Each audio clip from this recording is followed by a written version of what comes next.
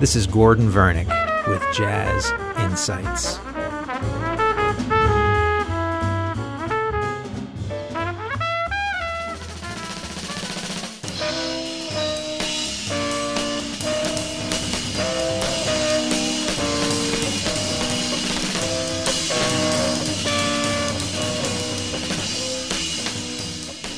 In today's show, I'd like to continue with jazz rock, in particular, jazz musicians who were digging into the rock bag to supplement their recordings. I'd like to start with a very interesting musician. His name is Jeremy Steig, and he was a flute player who early in his career recorded mainstream jazz records. In fact, he made a record with Bill Evans in the 1960s. But by 1967, his music was taking on more of a rock or funk signature. And he made a series of records between 1968 and 1970, which were really fabulous records. And they're really, we call groove-oriented. I guess maybe you might even say more of a kind of a Motown groove as opposed to a rock and roll groove. The first track we're going to listen to is called Alias, and it's from a 1968 record called Legwork. It's a very cool piece, and it features rhythm section and just Jeremy on the flute. And it's not bebop, this is backbeat Motown with great jazz improvisation superimposed over it. So check this out, Jeremy Steig, Alias, 1968.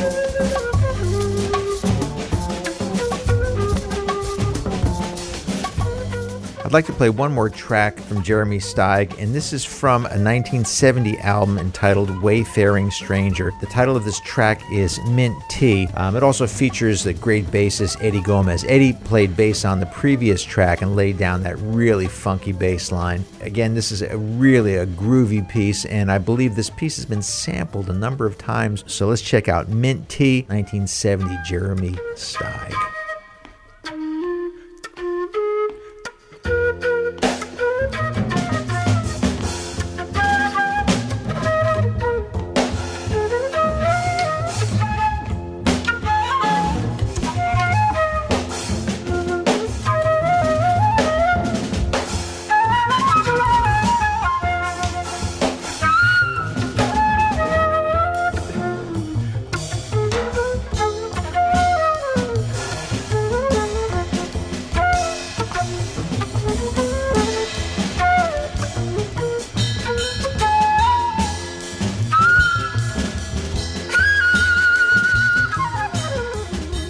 The next recordings I'd like to play for you are from a group called The Fourth Way. It was led by a very well-known pianist from Australia by the name of Mike Nock, who had spent time in the early 1960s in Boston attending Berklee College of Music. He was a well-established mainstream jazz pianist that formed this group about 1967 while he was living in San Francisco. The band featured a great combination of jazz mixed with rock sensibility, and they were all great improvisers, especially Mike Nock was a terrific pianist. The first track we're going to listen to is called Sparky. It's from their debut album from 1969 entitled The Fourth Way. Let's check this out.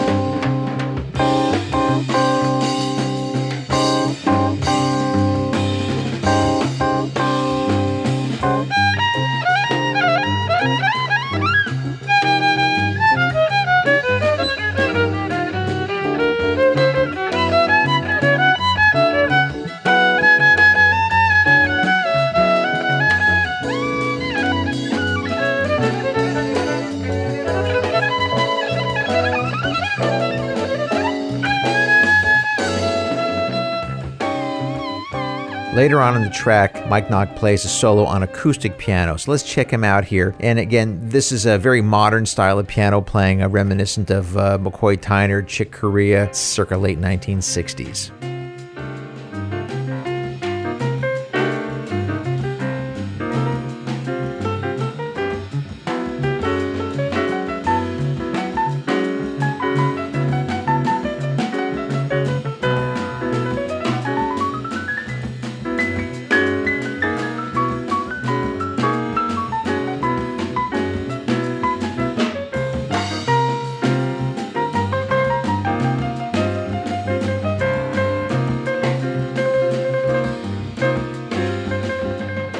We're going to listen to one more track from The Fourth Way. This is from their 1970 album entitled The Sun and the Moon Have Come Together, and this is called Sun Moon. This is more groove-oriented, a wonderful track. I think you'll enjoy this.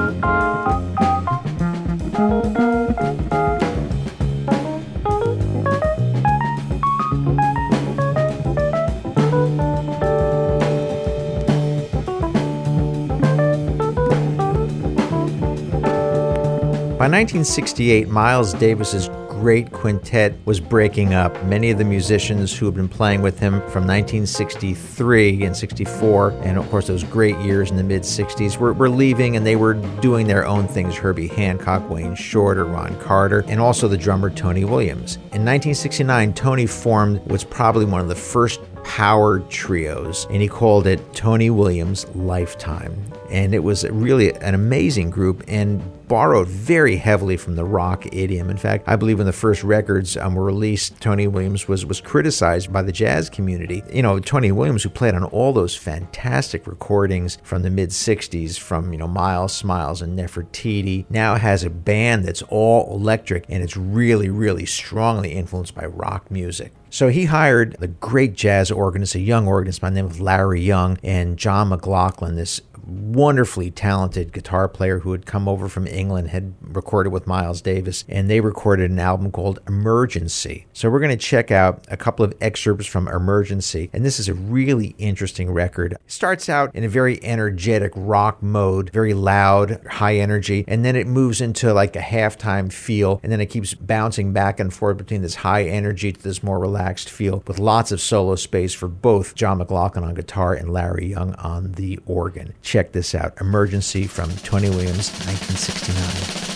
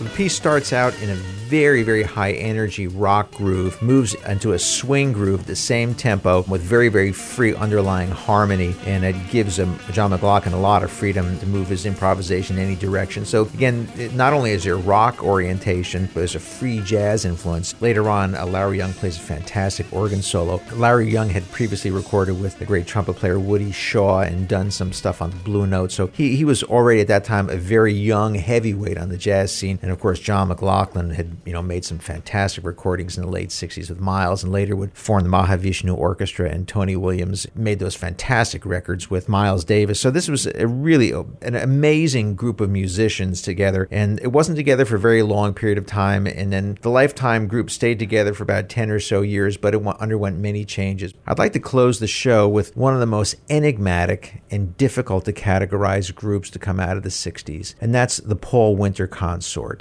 They drew their influences from Renaissance music, Baroque music, free jazz, New Age, Afro-Cuban, straight-ahead jazz, folk music. I mean, it's very difficult to categorize. I've selected 2 tracks from the album entitled Road, which was recorded in 1969 and released in 1970. These are live recordings recorded at various concert venues around the country. Paul Winter played alto and soprano sax. Paul McCandless played oboe and English horn. Ralph Towner played acoustic guitar and acoustic 12-string guitar. Fantastic sound. Colin Walcott, an amazing percussionist, plays tabla, conga, all these different instruments. So we're going to listen to a few excerpts from this one track entitled Fantasy, Fugue, and Ghost Beads. We're going to pick out about 2 minutes and 40 seconds into this really interesting and eclectic track.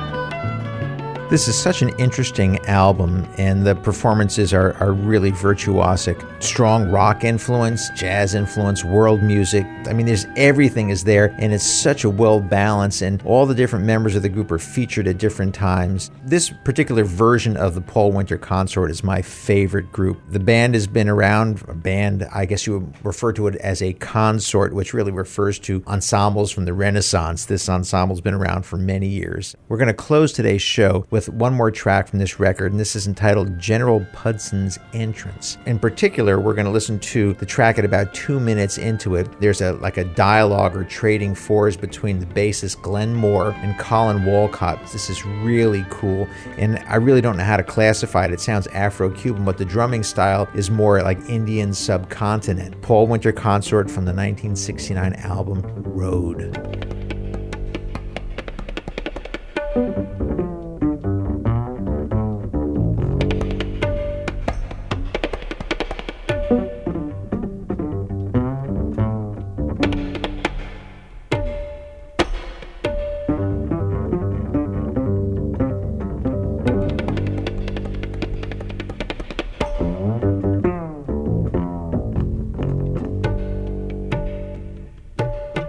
This has been Jazz Insights with Dr. Gordon Vernick. You can visit me on the web at gordonvernick.com and facebook.com/Jazz Insights. Jazz Insights is a production of WMLB AM 1690, the voice of the arts in Atlanta.